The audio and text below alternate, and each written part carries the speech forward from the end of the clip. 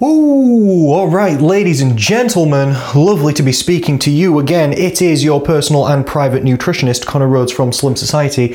Hello and lovely to be speaking to you again. We are not on YouTube or video today, which if you are listening to this makes no difference to you because obviously you're a Spotify, Google Podcasts or Apple Podcast listener, which thank you very much. We appreciate this greatly and dearly. It's lovely to be speaking to you again. It's another solo news of the week, ladies and gentlemen. I was solo last week because I love you and I am committed to this show. If the guests, especially the co-host, Will Hewkin, does not turn up, I will continue. I shall continue solo. So today it's just me and you. Today, once again, Will Hewkin, bless his soul. I do love him. So like I said last time, he gets away with murder. This time it's not his fault. He has a throatal itis, some sort of itis going on in his throat. I believe it's maybe tonsillitis. Which okay. I mean, there's nothing you can do about that. It's not his fault. He does have recurring throat issues over time as well. Mr. Daniel Kavanagh, he won't mind me saying, also has the COVID, as do 30,000 other people this week in the UK. He is okay though, thankfully. He is okay. This virus shall not take down my man. His immune system is red, white and blue, and it is prepared and ready for action against this threat. He shall not go down. We've been preparing for this for all of our lives, ladies and gentlemen. We take our vitamin D, we do our exercises, like good boys and girls. I hope you do too. And Mr. Daniel Kavanagh is descended, the Kavanagh name, from Irish kings. And I am not even slightly exaggerating. His father is an intellectual and has done deep diving research over his entire life about their family history, and they are descended from Irish kings, and he shall not go down to this threat. He shall not go down. So he is alive and kicking and quarantining at home and doing his exercises, so obviously he can't come podcast either. So I'm here, ladies and gentlemen. It's lovely to be speaking to you again. It's news of the week. I'm actually on a bit of a short time frame and time schedule today, as well as I've got a meeting coming up, and then I have Brazilian Jiu-Jitsu training after. Self-defense martial arts, ladies and gentlemen, so that you're confident, because you never know what might happen. It's also great fun and great social. It's something that I love and I'm glad to be doing again, because I've taken a break from it for a while, to be honest, for reasons that we'll not get into because we don't have time, but now we're getting back to it. So how's your week been? That's my question to you. Ask yourself, how has your week been? Decent, I hope. Decent at worst, I hope. Leave me on a comment. If you can, wherever you are. You could send me a message through to my Facebook page. That's where I am most often. Produce the most content there, Slim Society on Facebook. You could send me a message on Instagram if you want. I put some content on Instagram. I've got exactly 4 followers. You can comment on YouTube. Not today, you can't. You can leave us a review on iTunes. Can you review on Spotify? If you can, please leave us a review, or you can go to slimsociety.co.uk and send me a message through there. Those will come straight to me, literally, and I will answer you directly. Hello, it will be me, and hello, it will be you. My week has been great, thank you. Thank you for asking. I've been exercising, working, supporting my people. It's nothing out of the ordinary. It's nothing out of the ordinary. So I think then, due to time frames and not wanting to keep you too long, but thank you for tuning in once again, let's jump into some news articles of the week. I've got 4 news articles for you today. Let's go through them and let's see what's been happening in the wider world, shall we? Because as you'll remember and know, I'm sure, on this News of the Week podcast, we bring to you real news articles every single week from the wider Western world about health and fitness, health and happiness, fat loss, fitness and food, and we break them down. I call real or no real, and I tell you the real deal with what's going on in the world. This week, a new study has come out testing. This is not a joke, ladies and gentlemen. I'm really sorry to tell you that this is a real thing. But a new study has come out testing whether ingesting crocodile blood, that crocky bee, crocodile blood, you heard me right the first time, whether this reduced muscle soreness after training in the gym. Even if it does, I don't want it. What do you think? I'm not into it. Have we learned nothing? Also, have we learned nothing is my first question. I've watched Spider-Man at least twice, so I consider myself an expert on human genetic mutation and human-animal hybrids, and I just think, have we learned nothing from Spider-Man? What are we trying to produce? Have we learned nothing from the current situations and going-ons in the world? Have we learned nothing about messing with animals? You know what I'm talking about, don't you? You know what I'm talking about. Why are we drinking crocodile blood? And to be honest, I hope they were drinking crocodile blood, because what are the other options? Injecting it, is that better? God, I'm not sure. Is that better? What would you prefer? Leave it a comment. Would you prefer to be injected with crocodile blood or drink it? I'd rather drink it. To be honest, I think. Oh my Lord. It's just ridiculous, isn't it? I'm sorry to say that that's real. I don't know what else to say about it, to be honest. The study had basically no conclusions. The study had basically no conclusions. Which, I mean, it's only one study, but it's just a crazy world that we live in, isn't it? Maybe someone's just reaching for a PhD. Maybe they are reaching for a PhD. Do you know how you get a PhD, ladies and gentlemen? You have to discover something new in your area, in your scientific area. Like if you would like a PhD in nutrition, you have to do or perform or create a new scientific study, and you have to discover something new that no one knows, no one's tested before, or you have to prove something that people weren't quite sure about, or something like this. And then you have to present your findings to a board of, if it was nutrition, other top nutritional scientists who've also done this before, and then they quiz you and grill you about how you've got to these findings and why you think this and what are you talking about exactly. And if they also agree after this debate, well, oh, look at you. You've discovered something new. Then that's it. You can have a PhD, and that's great. That's how we learn about new things in science, and it's how the world progresses. Do you think someone sounds like they're reaching? You've got to test something that nobody's ever tested or discover something new. Do you think anybody's ever fed people crocodile blood and then put them into the gym and then seen if that makes the muscle soreness go down? I don't think they have. I have never heard of this. I also sent this study to a man called Lee Bell, who has seen every study about muscles and muscle building and gym training? He might have. He replied to me on Facebook. I'm going to swear. What the fuck? He put WTF, and that was it. Not even a full stop. He just put WTF. He didn't even use the actual words. It's not even worth spelling out. He just hit me with an acronym. Because that's what I think too. But I hope that person, if they did get a PhD, all right then. I hope they had a good time performing that study, and I had a good time talking to you about it.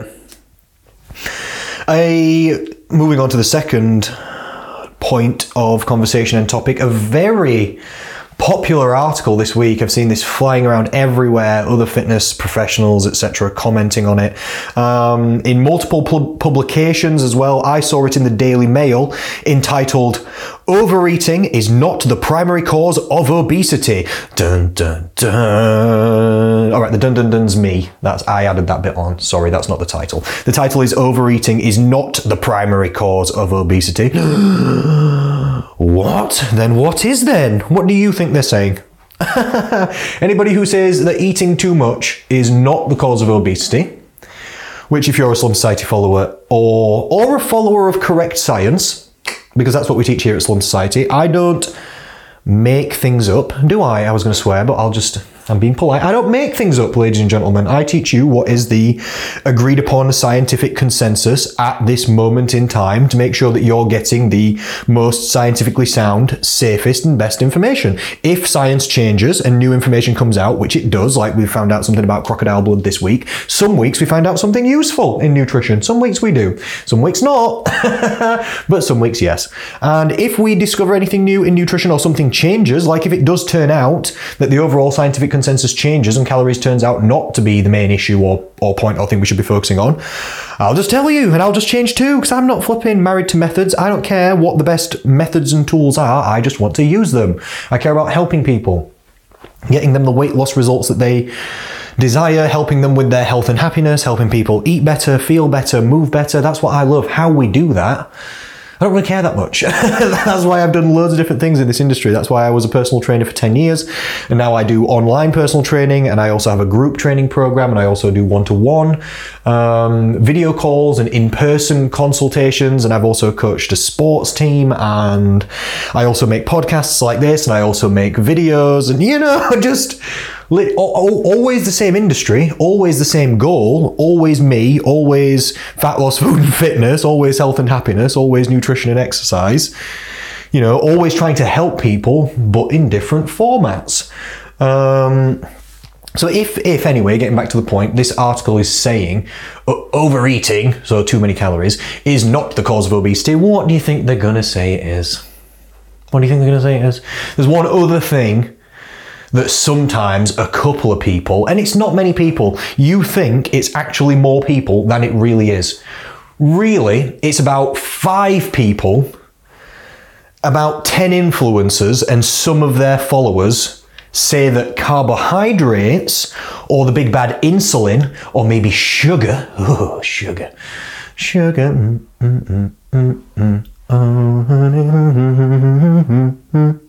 isn't it? People hate it. I know. Sugar's not bad for you, ladies and gentlemen, but some people say sugar causes diabetes and insulin levels being too high. This is what's causing obesity. And it's the carbohydrates, it's the carbohydrates. And you've heard that 1,000 times, haven't you? You probably think, oh yeah, loads of people think that it's carbs that make you, I was going to say fat, but that sounds impolite, doesn't it? I don't like saying that, so I'll say overweight instead. But you know what I'm talking about, don't you? Oh yeah, carbohydrates, oh yeah, they make you fat, they put on weight, don't they? Not really, not really. However, it's not just the Daily Mail that are saying overeating isn't the thing that makes you obese, that causes obesity. It's flipping Dr. David Ludwig, and you know who he is? Because I do. He's a scientist and professor of nutrition from Harvard University. Is it the best university in the world? Oh, it might be. Is he one of the top guys? Oh, he might be. Has he got the right ideas? No, he doesn't. Oh, I know, he just doesn't. And you think, what? How's this guy getting it wrong when he's so intelligent? I'm not sure either. He's definitely a smarty pants. He definitely knows a lot of things. He definitely knows about studies too, and how to do them, and he's definitely seen a lot of them. Still, somehow, I'm not quite sure, I'd love to ask him, how is he still getting the wrong idea about what's going on? So what does Dr. David Ludwig say? He is one of the people that says, it's about carbohydrates. There's also one scientist from Stanford University. Stanford University, another top university in the world, who also says, he's like, it's the food quality, it's the processed junk foods that are causing the obesity. I mean, yes, they are providing the most calories. On average, 60% of Westerners, us, calories, of people's calories who live in the West, come from what's classed as ultra-processed foods or junk food. Basically, 60%. So 60% of everyone's calories, that's most of them, is coming from junk food. So technically, yes, it is the junk food that's making people obese, but also technically it's not, because you can also gain weight from flipping on no junk food diets. You can also gain weight by eating too many calories of healthy food. This has been proven only 1 billion times. It even happens to people at flipping Slimming World. They eat loads of healthy food. That's Slimming World's whole plan, isn't it? It's a quality improvement and control program, but not a quantity improvement and control program, really. They do have some limits on quantities and how much you can eat, but not really, doesn't it? And that does work for some people, but it also doesn't directly reduce some people's calorie intake enough to actually cause them to lose weight. Some people even gain at Slimming World, because some people can eat a lot of food and like to eat a lot of food, and some people also have slower and lower or smaller, any or all of those, metabolisms than other people. And if you have a slow or low or metabolic issue, like polycystic ovary syndrome or thyroid issues or something like this, your metabolism might be slower than somebody else's, and you might be able to eat enough healthy food quite easily to gain body weight or to stay at an overweight weight. People come to me all the time saying, I eat healthy, but I'm just overweight still and I just don't get it. And then I test their metabolism and work it out for them, how fast their metabolism is, and then we find out. And some people, I've got some clients, literally, their metabolism is only 1,400 calories per day. If they don't exercise or move or do a good step count or get some calorie burn up or improve their metabolism in some way, you can build muscle, you can increase fiber intake, you can eat more protein. There's literally loads of different things you can do to boost your metabolism. If they don't do any of this I'm thinking of one specific lady. right now, she's only somewhere between 5 foot and 5'2". She's tiny, little petite lady. So she can't intake that many calories before she starts putting on the lbs. It's not fair. Literally, it's not fair. Metabolisms are not equal and they're not fair. Some people's are a lot larger and faster than other people's. Literally, some people can eat a lot more food without gaining weight than other people. This lady's metabolism, if she doesn't do anything about it, it's like 1,400 calories per day. Thankfully, she does things about it and we boost it to more like 1,700 or 800 calories per day, which is not crazy, but she's already slim. She already lost all the weight she wanted to lose, like 4 stone, using the 6 Steps to Slim program. So she's already the shape and size that she wants to be. That's one of the things that makes your metabolism smaller. It's when you are smaller. So she's already slim and she's already not tall. But she does work to boost her metabolism, and we have been working on those habits for a while, and it is working, and she's doing flipping great. But anyway, you know what I mean?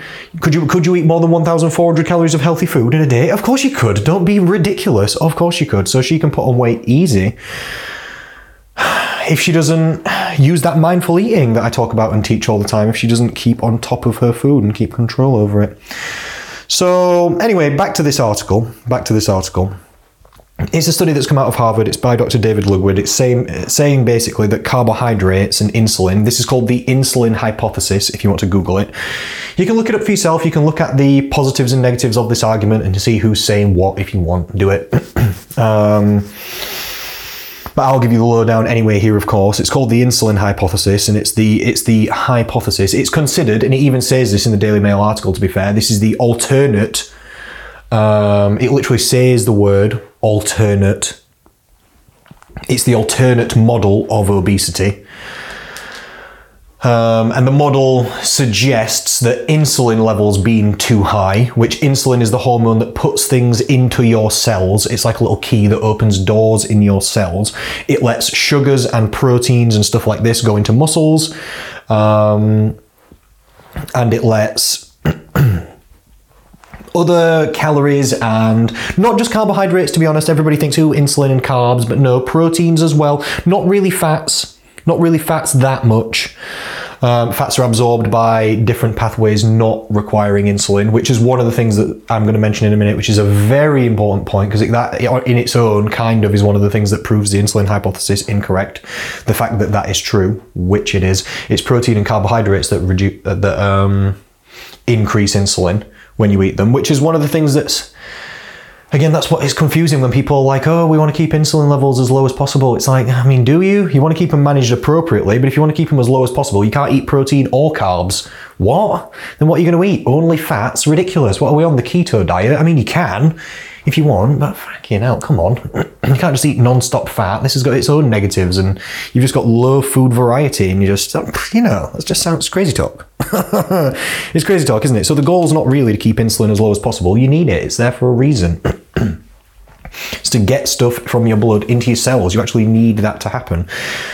One of the things about insulin, though, is when it's putting things into your cells, when this insulin level goes up, it does stop fat loss. That is literally the way that it works, but it's not an on-off switch. This is what people think about it like. Sometimes they assume, they think, oh, a little bit of insulin, oh my God, I'm not losing any fat. No, it's more like a dimmer switch. The higher your insulin levels go, the less you'll be losing body fat on average. But it's not just like, oh, a tiny bit of insulin gets released because you ate a tiny bit of carbs or protein and then flipping, oh my God, you just can't lose any fat and just fat loss just stops and turns off. No. Don't be ridiculous. It's more like a sliding scale, but then people use that to then think, well, if insulin's going up and then carbs makes insulin go up on average the most, which it does, protein on average makes it up. People's insulin levels are not impacted overall as much by protein as they are by carbohydrates in the overall diet. I'll phrase it that way.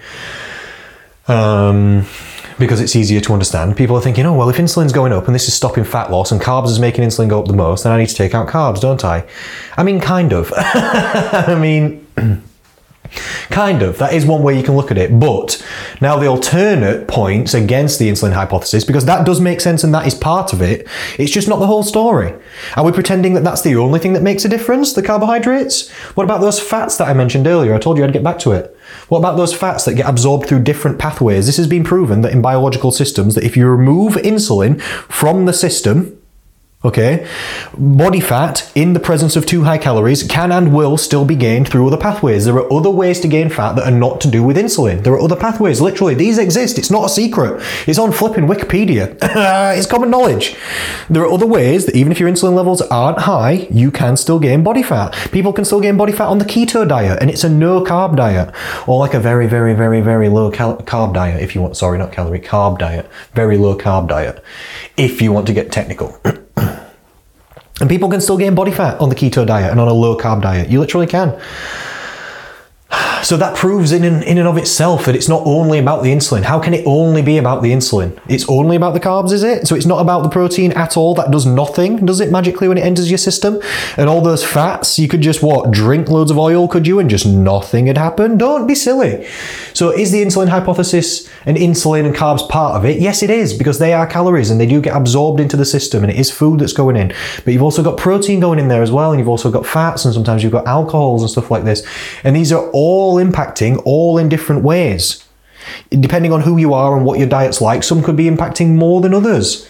So it's not that the carbs are not affecting anything, they are. It's just that other things are also affecting too. It's not only about the carbs. That just doesn't make sense to think about it like that. It's getting stuck on one point without thinking about all the rest of it. So what should we do about this anyway, ladies and gentlemen? You know how I always talk about calories? Do you know what carbohydrates are? They are calories. So if you manage your calorie intake, you manage your carbohydrate intake anyway. You know what else you manage? Your protein intake and your fat intake and your alcohol intake, because they're all calories, aren't they? This is why it's the master variable. It's the master variable that controls all the other variables. The carbs have calories, so does the fat, so does the protein, so does the alcohol. So if you manage the calories overall, you've already managed the carbohydrates because you managed all of it overall. You managed all of everything coming in, and that's good because all of it makes a difference. It's not like, carbs are the devil and everything else is amazing. Don't be ridiculous. It all impacts, it all affects. So anyway, I hope that makes sense. Let's move on to Article 3 then. And I will also say, leave me on comments and questions, of course, again, in any of the places that I mentioned earlier, if you want to talk about any of these things. I would really appreciate it. We do have listeners of this podcast, obviously, and it is growing, so thank you very much. And if you're a new listener, hello. It is a growing listener base steadily each month, and each month we're getting slowly more and more listeners. More people are finding the show, more people are liking it, so please just feedback. Let me know what you think. If you want me to make podcasts or talk to anyone specific, or talk about any specific topics, or talk to anyone about any specific thing, good. Let me know, please feedback. If you get any articles as well, you can send them. You can, if you see anything cool in the news or anything you think, oh wow, this is crazy, or is this true or not, send it me in. Find me somewhere on the internet at Slum Society and just send me the link and say, hey, I thought you might like this for news of the week. Boom. I'll love you and I'll appreciate it. So, Article 3, new research shows that cheat days might not be that bad. It's true. It's true. Cheat days are not that bad. Firstly, I think calling it a cheat day is not great. I think that has perhaps negative connotations. Calling it a cheat day, this is insinuating that you are cheating on what? Cheating on your partner is never a good thing. Cheating on tests is not a cool thing. Is it? Cheating on your diet is also seen largely, the semantics of it even just sounds like it's a negative thing. I don't like that. Well, I always try and frame things positively. Why would we make it seem negative when it isn't necessarily? New research, come on, shows that cheat days might not be that bad. Well, if it's not that bad, then why are we calling it a cheat day? It doesn't really make sense, does it, in my opinion? Calling it a cheat day as well, this has insinuations of being on or off the diet. Like I'm on the diet, cheat day, on the diet, cheat day, now you're off. No, I'm back on the diet, cheat day, and then it just goes on and on and on. You're on, off. It's all or nothing. Oh, I'm really strict. Oh, I need to cheat. Oh, I'm really strict. Oh, I need to cheat. I think we need to chill. It's way too extreme. It's way too back and forth. We don't want all or nothing. All or nothing, I swear to you, ladies and gentlemen, gets you nothing. Because who do you know in life that's ever got all? Who do you know that got everything they ever wanted? No one. Did they know one? No one gets all. So if no one gets all, what does everybody get? Nothing. If you choose, I'm an all or nothing person. Yes, we all are naturally, okay? That's how the human brain works. We naturally gravitate towards extremes. We're all like that. It's not just you. But that doesn't mean you have to just be like that. You can pretend you're never going to change, and you can never make any decisions. You don't have sovereignty of free will or intelligence or intellect to make informed choices. Yes, you do. So you might feel like naturally you want to be an all or nothing person, but we need to strive for balance with most things in life, don't we? If you are only allowing yourself to pick between all or nothing, you should expect, in most instances, to get nothing. So I don't want you to do that, ladies and gentlemen. That's not what I encourage, at least ever with the dieting anyway. So I don't think calling it a cheat day is necessarily the best thing to do. But what are we talking about when we call it a cheat day? If you're thinking, what's a cheat day? Basically, it's a day, that's why it's a cheat day, where people just eat anything that they want that they're usually not allowed on their diet. Isn't it? Do I think this is bad? Not necessarily. You can't really do much damage in one day. Overeating calories in one day is exactly as negative as undereating calories in one day is positive if you've got weight loss goals. If you have a calorie deficit for one day, what does that do? Literally, what does that do? Calorie deficit for one day, I'll tell you, not much. So what does calorie surplus, eating too much, cheat day, well, hey, fuck it, I don't even care. Any of that attitude, overconsumption of food in some way, what does that do? I'll tell you again, not much. It takes 3,500 calories in a deficit under your maintenance level, under your metabolism level, 3,500 calories burned or not eaten to lose 1 pound, and you have to eat 3,500 calories too many, not 3,500 total, 3,500 more than your body requires, which if you're a lady, I don't know, probably you require something like 1,700 to 2,000 per day. If you're a man, it's probably more like, 1,900 to 2,500 or something, depending on how tall you are and what you do. Something like that. You have to eat 3,500 calories more than that, not necessarily in one day, but over time.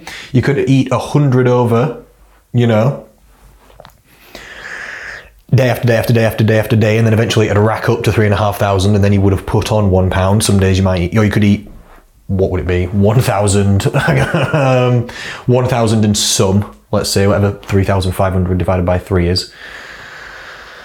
Bit less than 1,200 or something, yes, a bit less than 1,200 per day. You could eat that many calories too many over your maintenance or metabolism level 3 days in a row. Then after the third day, you would have on average gained 1 pound. On the scale, it'd probably show more because you'd be bloated from all this extra food, but you would have actually gained 1 pound of body fat on average. That's the way that it works. So imagine even if you did eat 5,500 calories or something like that in one day, really you'd only put on 1 pound. What's that going to do? It's not crazy, is it? Then you can get it back off. You can diet it back off. It's not the end of the world. It's the matter of fact is that you are what you do most often. You are the average of your actions. It's everything that you've eaten that makes you the way that you are and the weight that you are, not what you did on one day. Like people say to me, I'm worried about my whole day, or I'm worried about this event. I'm like, you're thinking way too small perspective here. We need to be more macro with the perspective. We need to zoom out. Think about your entire food intake over time. It doesn't matter what you do on one weekend or at an event or even on a 2-week holiday. If you go on holiday for 2 weeks but you eat well for the other 50 weeks in the year, do you think I care? I think you're going to be excellently slim and you're going to achieve all your results and be really happy. Even if you eat as much as you can on holiday for 2 weeks and then be good and healthy. Try your best for the other 50. Come let me know how it goes. It'll go flipping excellent. So it's never really about short time frames. It's not about what you do on a cheat day, really. Do I ever encourage cheat days though? No. I'll tell you that, no. I've never encouraged a cheat day in my life. There's no time I would ever encourage anyone for a full day to just forget about their healthy eating habits and just go consume as much junk food as possible, which is basically what cheat day insinuates, isn't it? A full day. Do I care if my clients eat one high-calorie meal or one indulgent pleasure meal, let's say, a massive takeaway or a big dessert or something? No, of course not. I also do that. I do that at least once to twice a week. Eat something large and indulgent. Some indulgence of more than 1,000 calories, some massive pizza, or an extremely awesome dessert gets consumed by me at least once to twice per week. on average eat 3 meals per day. There's 7 days per week. That's 21 meals per week. Do you think if I eat 1 to 2 that are high calories and I eat flipping 19 or 20 of them that are low calories and good, then what do you think my body fat level's like? Well, if you watch any of my video content, you'll see it's fine. Honestly, it's fine. And yours will be fine too, if you do the same. So do I encourage people to eat foods that they love? Yes. Because if you don't, the diets will go worse, not better. Feelings of perceived restriction, or of real restriction, I guess, will go up and up and up and up and up until eventually you snap and you'll just end up eating all of the poor food, all of the foods that you've been trying to avoid. All of them, and perhaps more sometimes for some people, will be consumed, and it just won't go well. This is just yo-yo dieting. It's what people do. They start a very extreme restrictive fad diet. Excuse me. Trying to clear the throat. Start shouting. When I'm on podcasts like this, maybe I should do some voice warming up. I've realised through podcasting like this that's why singers in the back are doing those vocal warm-ups, which I shall not attempt to replicate for your flipping protection, not mine. But if you don't warm up your voice and then you just start shouting, things start getting cleared out of the old throat sometimes. So I really apologise. I do start coughing sometimes if I start shouting and bawling about nutrition. So back on track then. Do I recommend cheat day, a full day of just eating all the crap in the world? No. Do I recommend cheat meal? I don't call it cheat meal, and I don't want you to call it cheat meal. Do I recommend that sometimes you just eat the things that you enjoy eating? Yes. Yes, I do. Do I think you're cheating on your diet when you do this? No. It's not a cheat meal, is it? Because you're allowed it. You can eat it. Literally, you're allowed it. No one's stopping you. It's fine. It's only one meal. I'm thinking macro perspective, and I hope you are too. I'm zoomed out on the perspective. I'm thinking about everything you're eating and doing over time and how this is impacting your body weight, health, and habits. Not what you're doing on one flipping Friday night. And oh, sorry, I ordered a kebab. But to be honest, I don't care. It's fine, honestly. What are you going to do right now the next morning? Are you going to think, oh, well, I ordered a kebab last night, so I better have 2 bacon sandwiches or a Greggs this morning. And then, oh, it's a Saturday, so what can I do? And I'm out for drinks this evening, so I might as well start again on Monday. Well, if you're doing that, this is going down a negative spiral and pathway, isn't it? But if you just eat one kebab and then you say, hey, I've ate a kebab, if you check in with me on an evening, like most of my members do most days, hey, I've eaten a kebab, but tomorrow I'm going to get straight back on it. I'm going to say, good, I hope you enjoyed it. Thank you so much for checking in. Have a good and healthy weekend. That's literally what I'm going to say to you. So do I recommend you fit foods that you love into your diet? Yes, it's basically necessary. Otherwise, you're just going to restrict yourself, fad diet style, until eventually it explodes. You'll either burn out and explode before you achieve your goal, or when you achieve your goal and experience one lick or sniff of freedom or of real food, then it'll go kaboom, and you'll just gain all the weight back. Statistically, 90% of everybody gains back more weight than they lost on any fad style diet within 2 years after starting it. So any weight that you lose, 90% of the time statistically on a fad diet, you're going to gain back more than that. Literally within 2 years. So this is one of the reasons for it. So I encourage people to fit foods that they like into their calorie intake anyway on a day-to-day basis. I encourage people to obviously try and eat a significant portion of their calories allocated to healthy food if they can. Try and eat healthy stuff sometimes, come on. But I also want people to eat the stuff that they like. I try not to interfere and change people's diets too much unless they specifically want to make quality improvements or swaps and changes to the diet because they don't like what they're eating and they want to change. Then of course I'll help them. But most people like what they're eating. That's why they eat that stuff. You know, the only thing they don't like is that it's making them a higher body weight than they want to be. They like the foods that they're eating. That's why they eat them. It's just that the calories that are coming in from the foods that they like are too high, and that's making their body weight too high, and then that's causing some sort of issue that they no longer want. So they don't really want to diet, and they don't really want to change their food intake. They just want to lose some weight. And I don't really want to change their food intake that much either, because they like it, and it's the more different we have to make the food intake to achieve the result, the less probability it's got of sticking, because they don't eat like that already, because that's not what works for them.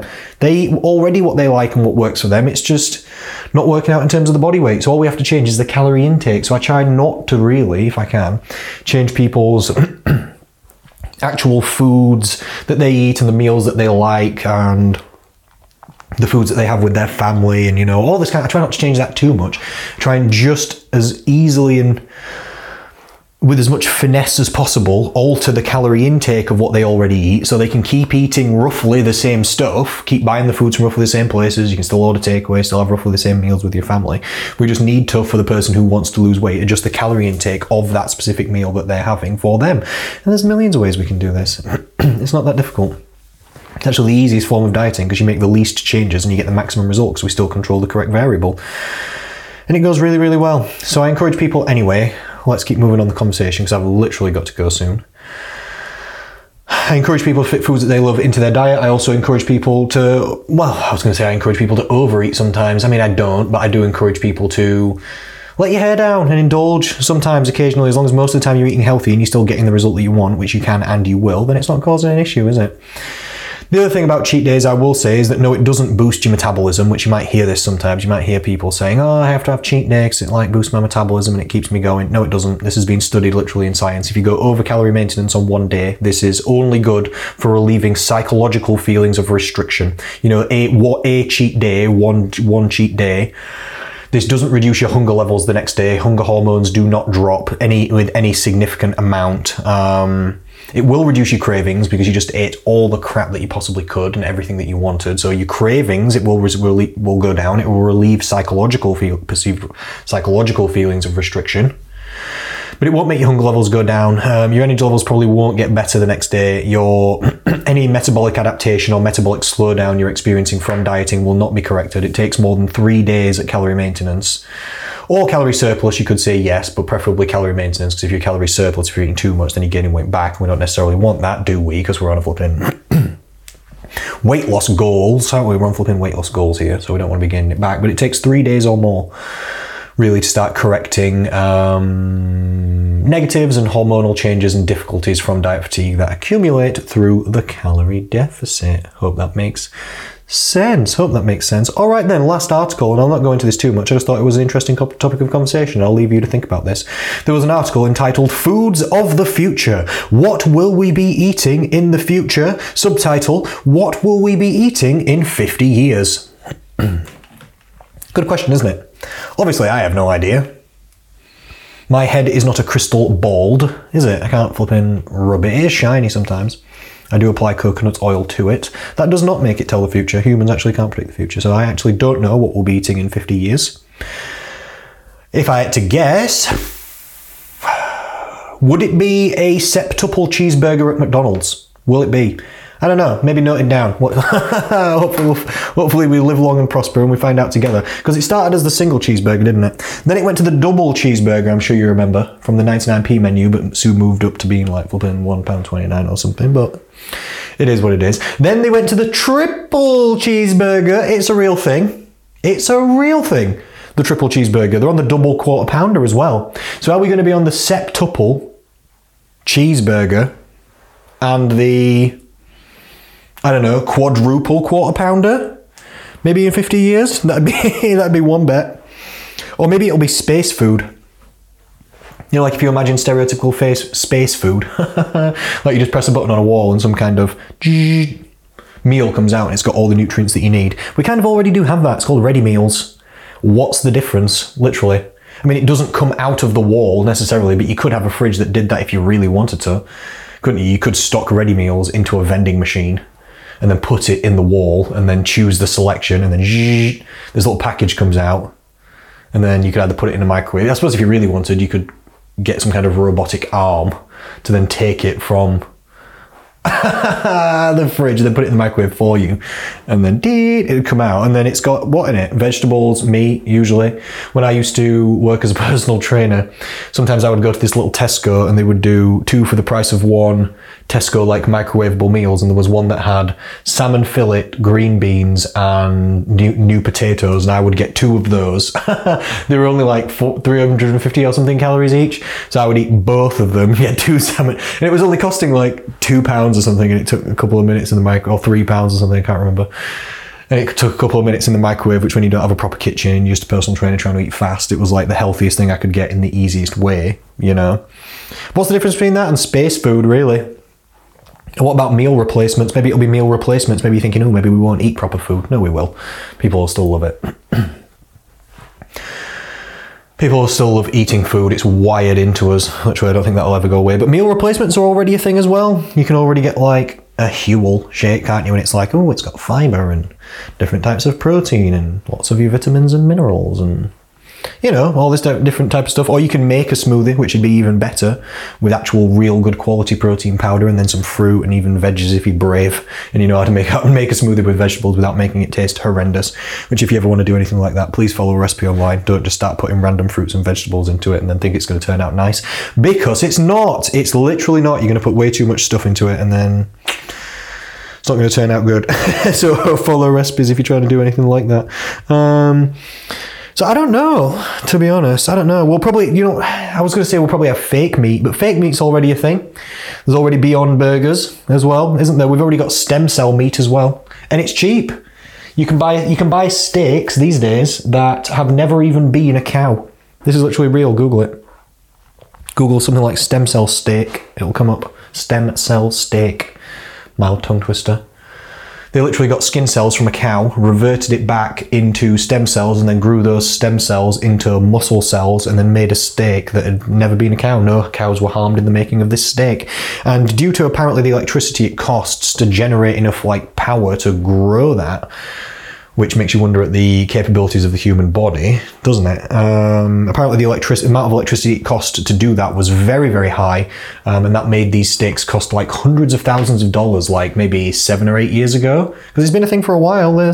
Now they're down to like, I don't know, $10 or something. I don't know whether they've got the process more efficient or whether they've, I don't know, got solar panels on the go or something for cheap lecky. I don't know.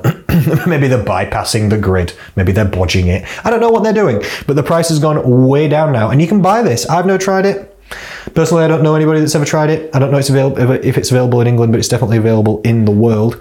There's already like these fake vegan sort of burgers and sausages. In fact, I had Linda McCartney sausages last week and they were really nice. These new Lincolnshire variety ones. I'm not really a big pork fan and I just fancied something a little bit different, and it was nice. So we've already got fake meat, so we've already got science meat, and there'll be more science farmed foods as well. Is it the Netherlands?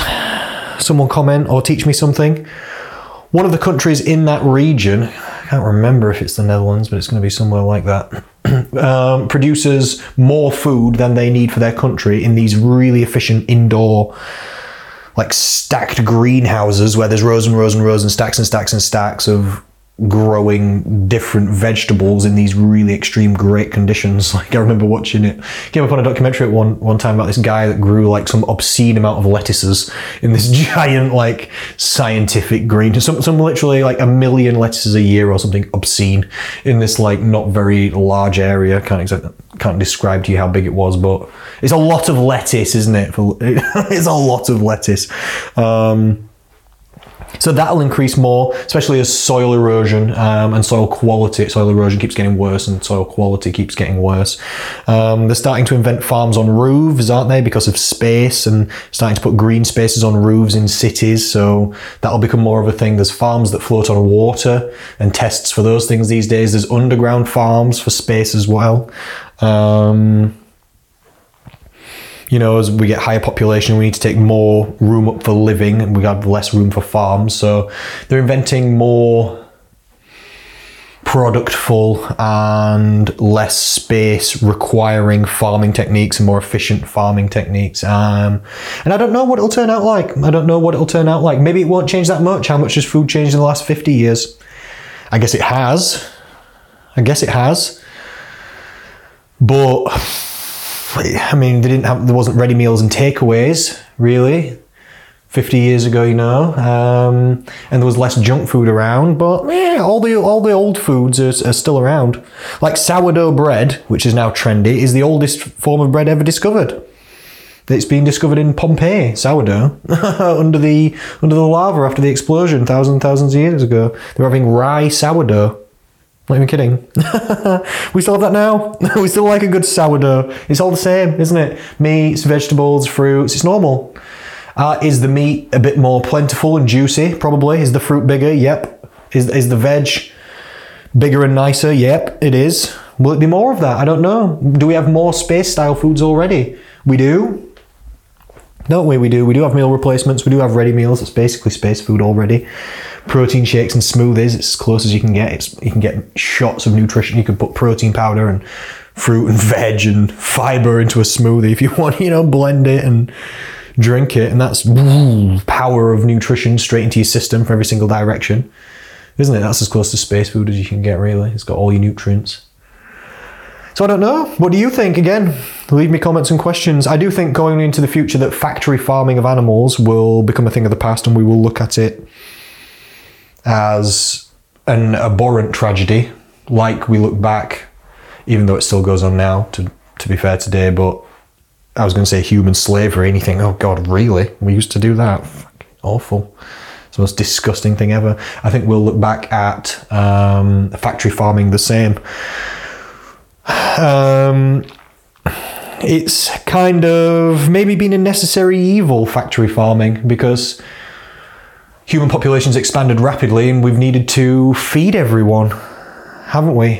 So what are the options? Either starve people or don't produce enough food for everyone. We don't want to do that. Or we factory farm, don't we? So we factory farmed, but now with fake meats and stem cell meats and less farming area required due to, like we said, these scientific greenhouses and stuff, I do think factory farming of animals, this is just my opinion, will become a thing of the past. And I don't agree with factory farming, and I don't know really, well, I guess the people that do it and make the money out of it agree with factory farming, but I don't really know anybody that likes factory farming. I don't know if nobody thinks that's a good idea. Most people choose not to think about it because they know it's not nice. There's just not really any other crazy major options that we can do at this minute in time to kind of get around it. But we're kind of trying to phase it out, aren't we? There's more sustainable farming methods coming. There's more conscientious thinkers. There's more people taking into account the feelings and lives of the animals and the environment and everything like this. And I am hopeful. I'm hopeful, and I have faith in humanity, and I have faith in science. And I have love for people, and I am on team people, and I will do my best to help people. In 50 years, how old will I be in 50 years? Knocking on 80. I hope I'm still helping people losing weight. I hope I'm still alive in 50 years to find out, and I hope you are too. So thank you so much. This has been News of the Week. I've got to go, literally. I've got to be in my next meeting in 5 minutes, literally. So thank you so much. It's been great to speak to you. If you want help, or if you want to find out who I am, or you want help with your weight loss goals or weight management or anything, go to slimsociety.co.uk. See who I am and how I can help you. I really appreciate your time and listening to this podcast. Thank you so much. I'll speak to you again soon.